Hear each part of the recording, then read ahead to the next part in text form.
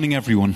Last week we lit the Advent candle of hope, and in the sermon we said that biblical hope is refusing to lose ourselves in the twin false hopes of nostalgia and noise, but instead we learnt to embrace repentance. Going into the desert of Isaiah 40, hearing the voice of the Holy Spirit, and starting to build a highway of hope that God can come into our hearts with. And actually over this past week, I've tried to take God's word seriously. I've made some changes in my life. I've locked some apps on my phone that often lead to time wasting and actually only Wendy has the unlock passcode. And I've realized how much time these apps can suck out of my life, how much energy they use, and how Satan can use them to lead me into a place of complacency and of laziness and sin. Now, I've repented of this time waste, and through the Advent devotions, I'm rebuilding this highway into my life, and I'm so grateful that God, through the Holy Spirit, has graciously revealed this area of rebellion in my own life, and it's like He's been reconstructing hope in my life. And where we have hope, there we have peace. Romans chapter 5, verses 1 to 8. Therefore, since we have been justified through faith, we have peace with God through our Lord Jesus Christ, through whom we have gained access by faith into this grace in which we now stand. And we boast in the hope of the glory of God. Not only so, but we also glory in our sufferings, because we know that suffering produces perseverance, perseverance, character, and character, hope. And hope does not put us to shame, because God's love has been poured out into our hearts through the Holy Spirit, who has been given to us. You see, at just the right time, when we were still powerless, Christ died for the ungodly. Very rarely will anyone die for a righteous person, though for a good person, someone might possibly dare to die. But God demonstrates His own love for us in this: while we were still sinners, Christ died for us. This is the word of God. Okay, that passage is powerful, right? It's incredible. It's like when you stand at Niagara Falls and you're in a certain spot and you look out and you go, whoa, and then you move along a bit and it's like, whoa, it's a whole new view. And then you go down behind the falls and you're like, no way. And then you go down onto the Maid of the Mist and you're looking up at the falls and it's like, this is amazing. And then you travel over to the American side and you look back at the Canadian side and you're like, wow, this is so amazing. That Romans 5, 1 through 8 can, just like Niagara Falls, it can overwhelm the senses and the mind. It's so powerful and it seems to move so fast. And you just want to tell Paul, could you just slow down for 1 second and stay on one thought for more than a couple of seconds? I was in a garden. It was a flower garden in Perth in the summer whilst Wendy was working at Silver Lake Camp. And while I was there, I was trying to take a photo of a butterfly and with my Zoom camera. And every time I thought I had the butterfly in my crosshairs, it would flit away. And I was so frustrated, but with each flit of the butterfly, my determination increased to get the photo that I wanted. And that's kind of what we have to do here. We need to take photos of each phrase in Romans 5, 1 through 8, and kind of observe it and study it and allow it to cause us to fall in love with God even more, because what we're reading, what we see here is incredible. And so I've sort of made a pact with myself that I want to memorize Romans 5, 1 through 8 so that without even needing to read it in the Bible, I can linger over each phrase and just let it soak into my heart like a sponge.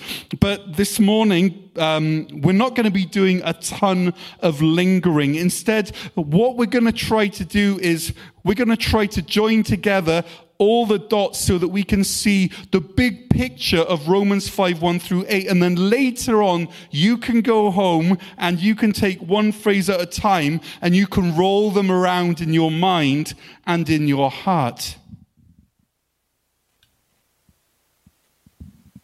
So this morning, I just want us to see how it all ties together, to help us see the whole forest before we see the individual trees. Now, this is how I understand Romans 5, 1 verse 2. First of all, we were enemies of God who were justified by faith through Jesus' death so that we can have peace with God, also known as reconciliation. Okay, so... And here we read it, therefore, since we have been justified through faith, we have peace with God through our Lord Jesus Christ. And so that we could consider like the backwards look. We're looking back, and as we look back, we see justification through Jesus' death leading to peace and reconciliation with God. It's a great view.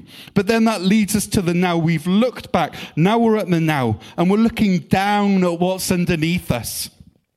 And now we are standing in grace. We are standing in grace, through whom we have gained access by faith into this grace in which we now stand. Our current standing is grace. So if we're in Christ this morning, then this is our current reality. If you're in Christ, this is your reality. The grace in which you stand, the grace in which we stand. So we've looked back at peace, and we've assessed our current understanding of grace. And now let's look forward. And what is it, according to Romans 5, that we're looking forward to? Well, Romans 5 tells us that there are two glories.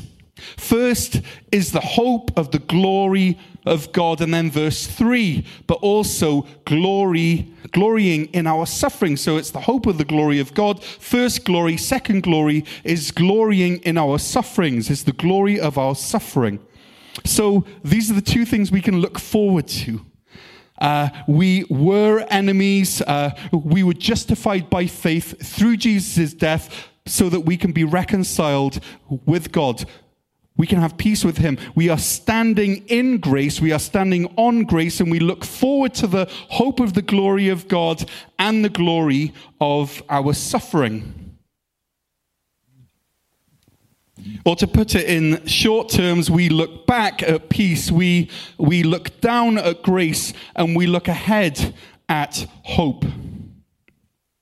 This is the high-level view of Romans chapter 5, verses 1 through 5. Okay, so now I want to pause a moment on the first two verses, Romans 5, 1 through 2, looking back. Let's look back. Therefore, since we've been justified through faith, we have peace with God through our Lord Jesus Christ. Now, I want you to notice this word since. Okay, since we have been justified through faith. And so what Paul is saying is that if this is not true of you, then you cannot move on to the next level. If you cannot look back at the peace that Jesus has won for you and you say, I have that peace. If you don't have the peace, then you're not standing in grace.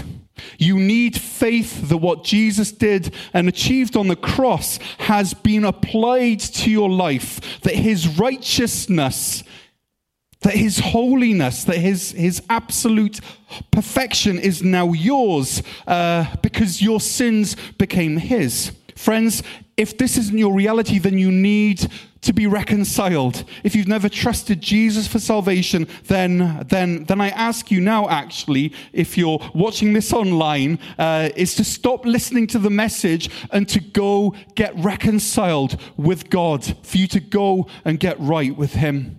Because none of the rest of the message actually makes any sense if you haven't done this first.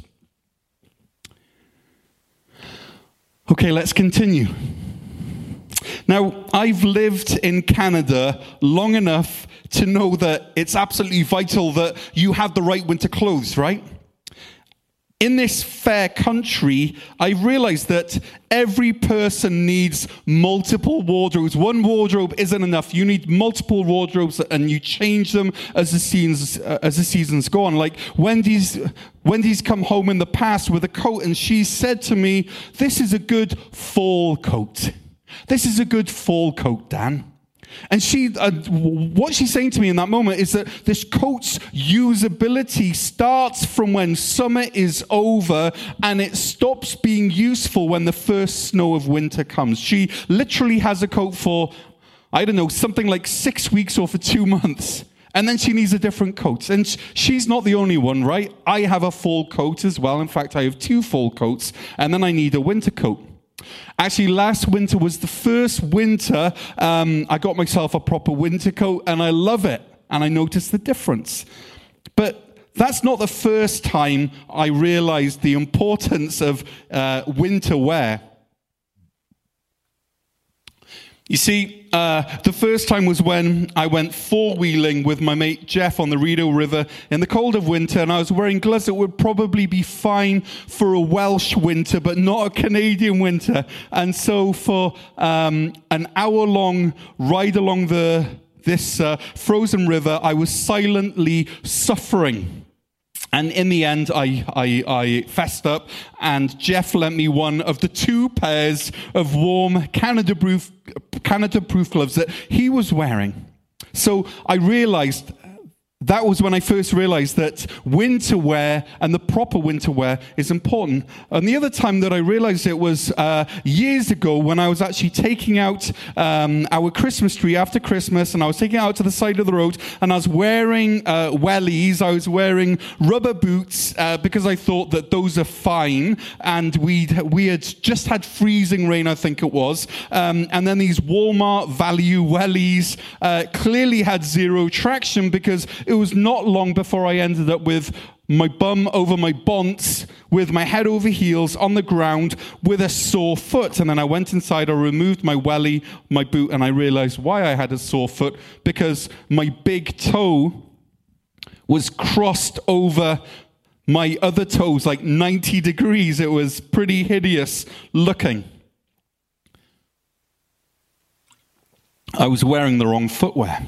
And that's what Romans 5:1-8 is all about. It's about wearing the right footwear. We need to be wearing the right shoes. Now what verse 3 shows us in Romans 8 is what kind of landscape, what kind of topography we are facing. So verse 3, not only so, but we also glory in our sufferings. Sufferings, that is the terrain that we're looking at, friends. Sufferings. Paul isn't waffling here. He doesn't try to spin some sort of a positive outlook. He assumes that we all suffer. Now, suffering, as we know, means pain, and suffering means hurt, and so we use phrases like ease her suffering or to end his suffering. That suffering is something that we instinctually want to get out of, or we want to rescue people from. But maybe then on the other side of the coin, if we're angry with someone, we might say something like, I just want to see him suffer for what he did to me. And yet Paul here is saying that we glory in our sufferings. Now, the word for glory here could also be translated as boast or exult, E-X-U-L-T. And it's the same Greek word that's used in verse 2, that we boast in the hope of the glory of God. So we boast in our sufferings, and we boast in the hope of the glory of God. Now the word, it kind of shocks me that the same word that's used to explain how we respond to the glory of God in verse 2 is the same word that is used to help us respond to suffering in verse 3. And it's this word called kauchaumai. Kauchaumai. It's this word in Greek, kauchaumai. And so we boast, we kauchaumai in the hope of the glory of God. Not only so, but we also glory or boast or kauchaumai in our sufferings. And so as we look ahead at the terrain, at the landscape of our lives, we see two things. We see the hope of the glory of God, that moment that all of Jesus' disciples, all of Jesus' followers are longing for, the hope of the glory of God, that moment when God's radiant presence is a reality, that moment when suffering stops. And so if we were to imagine that first thing, it might be like us looking at a sunrise way over there on the horizon. We hope in the glory, or we glory in the hope. We boast in the glory. One more time. We boast in the hope of the glory of God. We boast in the hope of the glory of God. But in order to get there, there's a landscape, there's a topography, there's a terrain that includes suffering. In order to get here, we need to go through here. So for us to get to the hope of the glory of God at the end of our life, we need to pass through suffering, the loss of friends and the loss of jobs and the loss of loved ones, being misunderstood, relational breakdown, having to choose God over success, having to choose God over popularity, having to say no to opportunities, saying no to sin, saying no to those things that we know will hurt ourselves, will hurt God, or will hurt others, losing our reputation for Christ, losing our comfortable lives, losing our jobs for Christ, even losing our lives for Christ. This is all suffering. This is all that. And so life is, in a very real way, suffering. And so for us to get to the sunrise of the hope of the glory of God, we must walk through the valleys of the shadow of death, through the valley of the shadow of suffering, of hardship, of self-denial, of learning how to go without. There's no way to get here to the hope of the glory of God except to pass through suffering. And yet Paul says that just as we can kauchaumai the hope of the glory of God, we can kauchaumai in suffering. We can glory in our sufferings. And it's all got to do with the type of shoes that we're wearing. You see, in the winter, I need winter boots. I don't need wellies. I need winter boots with good grips and layers of warmth inside them. My broken toe tells me that I need winter boots. And in life, I need to have peace. I need to put peace on. I need to wear peace. To navigate the harsh terrain and the suffering of this life, I need peace. I need the peace of verse 1. Therefore, since we have been justified through faith, we have peace with God through our Lord Jesus Christ. Friends, to endure suffering, you need to know that you have peace with God through our Lord Jesus Christ in verse 1. Now, Ephesians 6, 14 and 15 words it like this. It says this: stand firm then with the belt of truth around your waist, with a breastplate of righteousness in place. Here we go. And with your feet fitted with the readiness that comes from the gospel of peace. There is a readiness. There is a preparedness that the gospel of peace can bring into your life. Shoes of peace. Friends, it's only as you know through faith that you're reconciled to God, that things are right with God through Jesus Christ, that you can have the assurance that you're standing in grace, like verse 2 tells us. And it's only from a place, it's only from a foundation of grace, of knowing that God loves you and that Jesus died for you. It's only from this place of grace that you can step forward with confidence and you can boast, you can kauchaumai in the suffering that is heading your way. We need to have our feet fitted with the readiness that comes from the gospel of peace. And that's what verse 6 through 8 in Romans 5 is all about. It says here, you see it just the right time. This is the message of the gospel here, folks. This is what gives us the peace that leads to grace, that leads to hope. This is it. You see it just the right time. When we were still powerless, Christ died for the ungodly. Very rarely will anyone die for a righteous person, though for a good person, someone might possibly dare to die. You know, here's a righteous person, here's a good person, here's a noble person, someone that you might like and respect. Someone might possibly dare to die, but God demonstrates his own love for us in this, that while we were still sinners, we weren't righteous, we weren't good, we were still sinners, Christ died for us. That's how God demonstrates his love for us. And so we look back and we see that God was so committed to our restoration, to our reconciliation, to our redemption, that he went way above and beyond what anyone would have expected. He didn't die for righteous people. He didn't die for good people. No, he died at just the right time. When we were powerless, when we were still powerless, when we were still sinners. He didn't wait for us to clean up our act or to put on a good shirt or to try to prove how worthy we were. No, Jesus went down into that filthy pit and he lived there and he died there, and his death created a stairway out of that pit of sin and into the grace in which we now stand. And friends, it's only when we look at where we were, it's only when we recognize from where God has rescued us, from where he's lifted us up, that we can look up at the mountains in our lives and we can say, suffering may be ahead, but I trust my God who suffered for me and who lifted me out of the pit from where I was. Friends, the depths from which Christ has rescued us are incredible. We have no way to understand what it meant for Jesus to humble himself and become human and live among us, and for him to die for us. But even though we can't understand it, we could try to explain it. And Paul in Philippians chapter 2, verse 6 tries to help us understand. Listen to these words.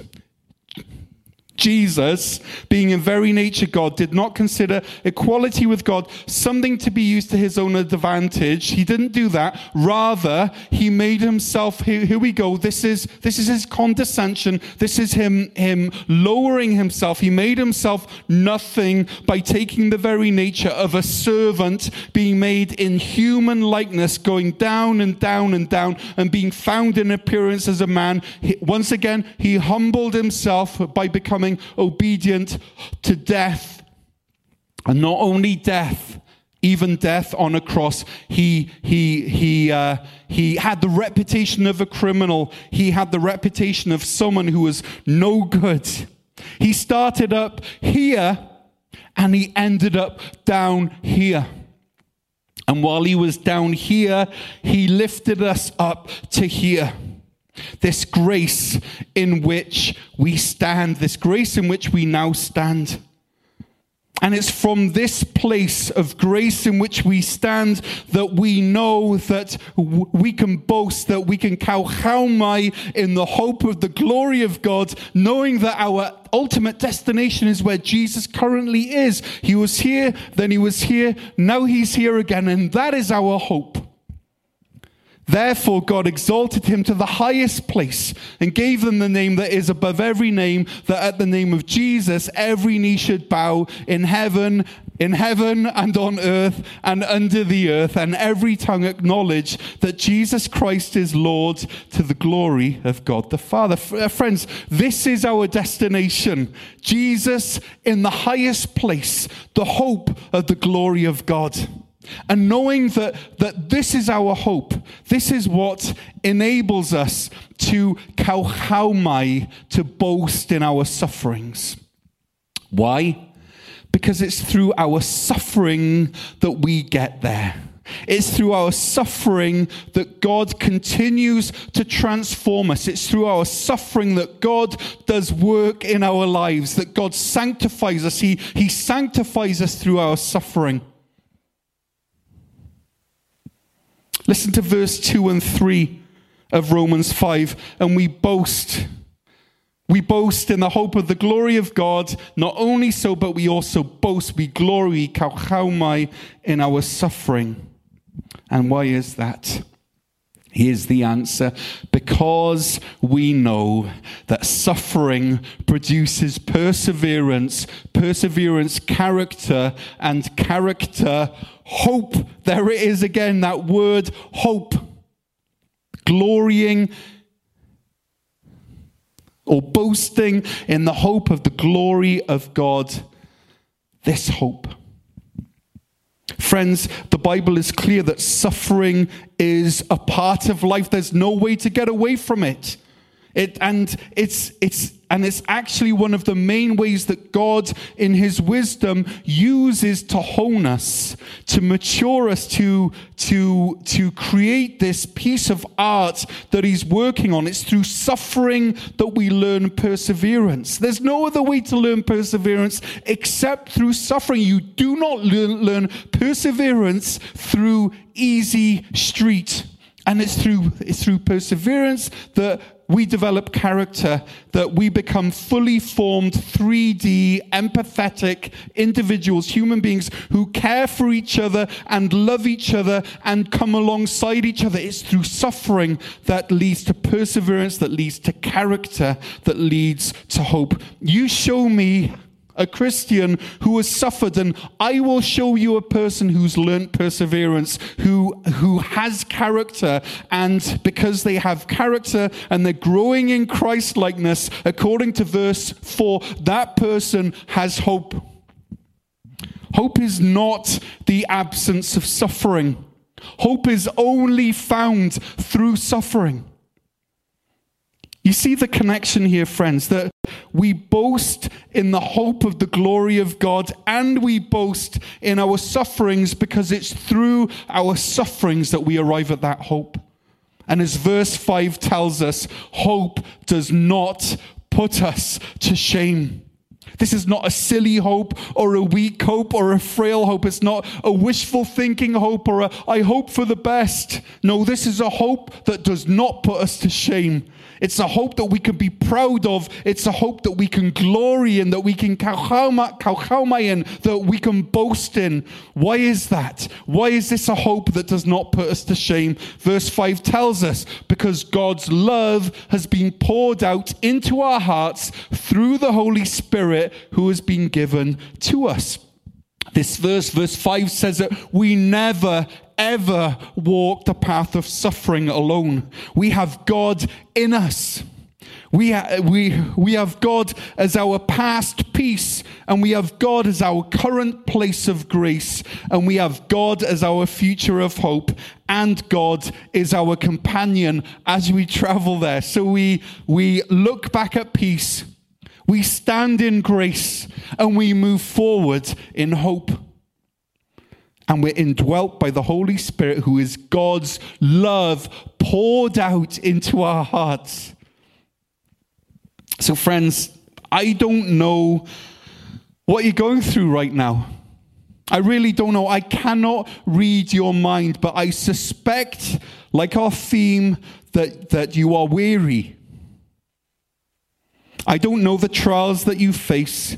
I don't know what the doubts are that you're dealing with. I don't know the depression that ravages you, or the arrows from Satan which are afflicting you, or the debt that threatens to overwhelm you, or the loneliness that lockdown has brought upon you. I don't know any of this, but what I do know is that on some level you are suffering. And so I invite you not to stop suffering. But I invite you to invite God into your suffering. I invite you to fit your feet with the readiness of the gospel of peace. I invite you to place your trust in Jesus if you never have, and to allow him to lift you by faith into this place of grace in which you can stand and know that you're reconciled to God. And from this place of grace, you can look back and see where Jesus has lifted you from. And you can remind yourself of God's character, his love, his track record, who he is, his attributes. You can look back, but you don't just look back, you also look down and you see the grace on which you currently stand. You feel it firm under your feet. You know that it's not going to move. You feel the confidence that God's present grace brings into your life. And then after looking back at peace and looking down at grace, you then look forward in hope, the hope of the glory of God. That's where we're headed. And I ask you to boast in the hope of the glory of God. And then with the Holy Spirit indwelling you, communicating God's love to you, why don't we step forward into the sufferings that await, and we can glory in those sufferings because we know that suffering produces perseverance, that perseverance produces character, and that character produces hope. And we can look forward in hope because we stand on grace, and we can stand on grace because we look back at peace. We're wearing the right footwear for the right season. This season is suffering, but our shoes are peace. We are fitted with the readiness that comes from the gospel of peace. These shoes, they will give us sure footing. They give us confidence in the Lord, that we're reconciled to him, that we're standing in grace, that we're filled with the Holy Spirit. And we're ready for the hope that comes from character, the character that comes from perseverance, and the perseverance that comes from suffering.